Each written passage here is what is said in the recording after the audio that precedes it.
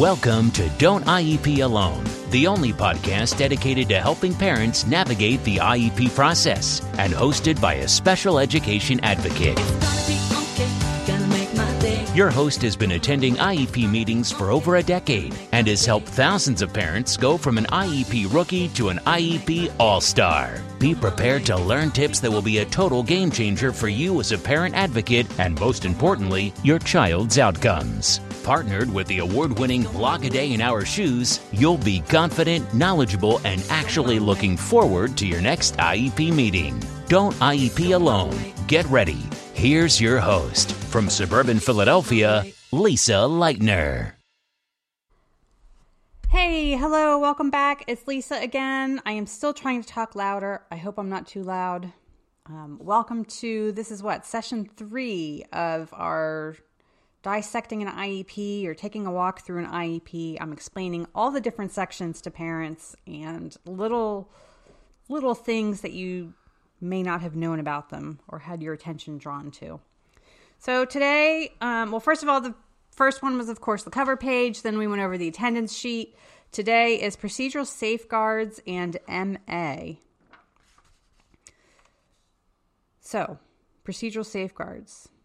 I'm going to go over the different sections of procedural safeguards in a whole different podcast series. This is just the notice. Ours is part of the IEP. It's also, I believe, part of our PWN. In our state, they double and triple check that you've received your procedural safeguards. And despite all that, still no one reads them. But it is a line item on our IEP. All it says, I have received a copy of procedural safeguards during the school year. The procedural safeguards notice provides information about my rights, including the process for disagreeing with the IEP. The school has informed me whom I may contact if I need more information. Wow, that's a lot there because no one reads the procedural safeguards, which I probably should have done that one first, but oh well. Done that series first, but we're doing the IEP first. So yeah, there's a lot of great stuff in procedural safeguards, so please read them. But you've received a notice every year or you sign a notice every year that says you've received them.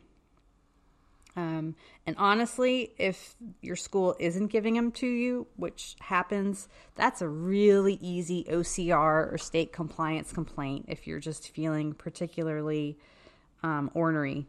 If they don't give you procedural safeguards, that's a quick and easy, if they're not going to be able to come up with a signature sheet that says you received them, really easy complaint. So that's procedural safeguards. Now, getting into MA a little bit, or medical assistance. There's sometimes a separate form. Sometimes it's part of the IEP, but there's a medical assistance consent form, a consent to bill MA, and I'm just going to call it MA because it's medical assistance. And then there's also like your billing notice. So you're like, yeah, whatever. What does that mean? First of all, not every state has MA for all kids. Pennsylvania is one of them. I don't know of all the others. And what that means is that, at least in Pennsylvania, I think California, I forget. Medical assistance in our state is not dependent on income. If you have a disability, basically, you qualify for medical assistance, regardless of your family's income level. Now, for us, since my husband has a full-time job with insurance, that becomes our primary insurance, and the Medicaid becomes Kevin's, what they call last resort insurance. So we only bill them in the instance that our primary insurance doesn't cover something. So there's a lot of, I am not signing that form. There's a lot of different, what's the word I'm looking for? There's a lot of differentiation from state to state on medical insurance or medical assistance and how your state handles it with the school. In Pennsylvania, there is no harm in allowing the school to bill Medicaid for some of the services. It really just opens up another funding stream for them. It does not at all affect any of the medical care or therapy or anything that Kevin receives outside of school. However, that cannot be said for all the states. In some states, it does affect what your child receives outside of school. So, for example, some medical plans on medical assistance will say, okay, if your child qualifies for speech therapy, we will pay for 50 sessions a year. And usually it's like that number is somewhere between 25 and 50 sessions a year. And that's what your medical assistance will pay for. Well, in Pennsylvania, if that's the agreement, then I can take my son once a week outside of school. In other states, if your child's getting speech therapy once a week at school, then that would count towards your 50 sessions. I hope that makes sense. All I'm saying is that just be sure of what you're signing and make sure that it's not going to affect any care or deductibles or anything like that.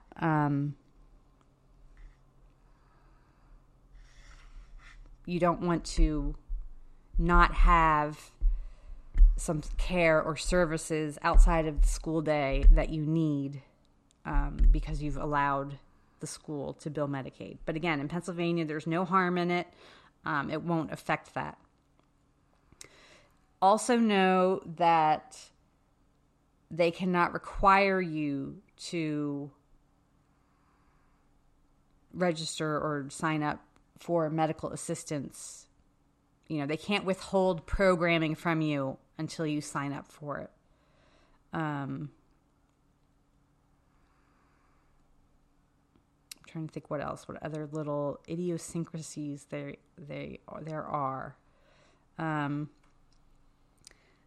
will see if I still have the blog post up. I know I had it up in 2016.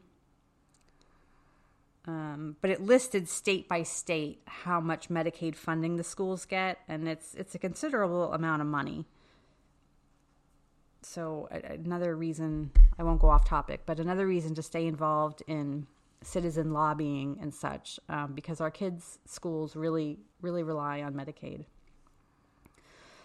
They also, if you sign an MA form, yes or no, or whatever you decide to do, just because a school asks you to sign an MA form of some kind and you sign it, that does not make them bound to HIPAA. FERPA still is the records law for schools. Medical assistance forms or medical assistance billing for school services does not affect that or change the law in any way. It's still FERPA. That's one that comes up a lot. And in Pennsylvania, and I've done this myself when I was just kind of, Michelle in the group, the group admin, Michelle says to me, oh, they fell in the hole. And I say that a lot now. Parents just fall in this hole and you can't see out. You're just so focused on whatever's in the hole with you and you can't see around you. And there was a time when Kevin was in preschool that I fell in the hole and couldn't see out. And so, I got this, well, I am not signing that medical assistance form.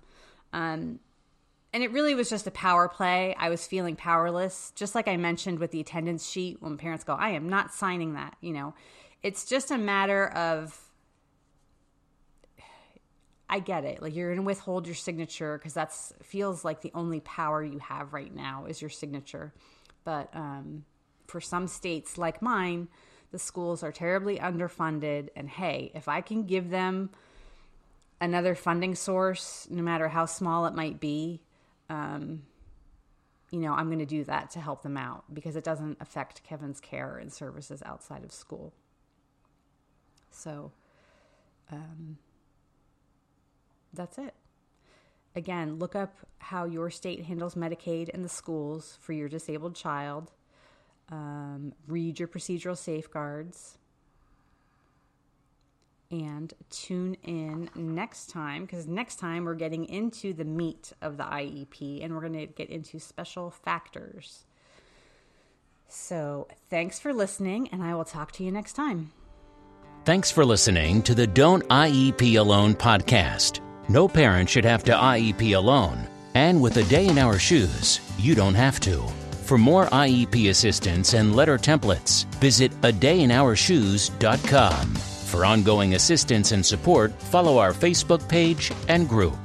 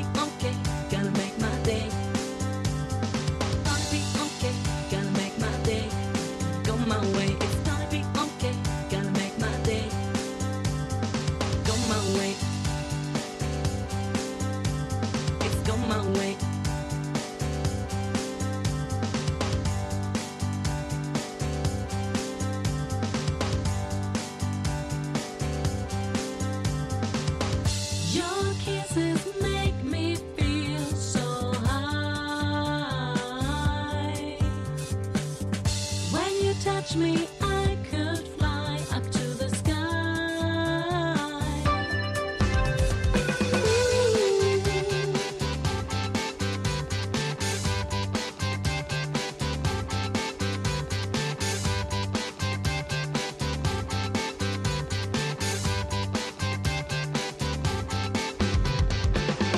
Every day I'm on my road, but today is the day that I meet you, my baby. Hope you're going to stay. It's gonna be okay, gonna make my day. Go my way, it's gonna be okay, gonna make my day. It's gonna be okay, gonna make my day. Go my way, it's gonna be okay, gonna make my day. Go my way. It's go my way. Go my way. It's go my way. It's go my way.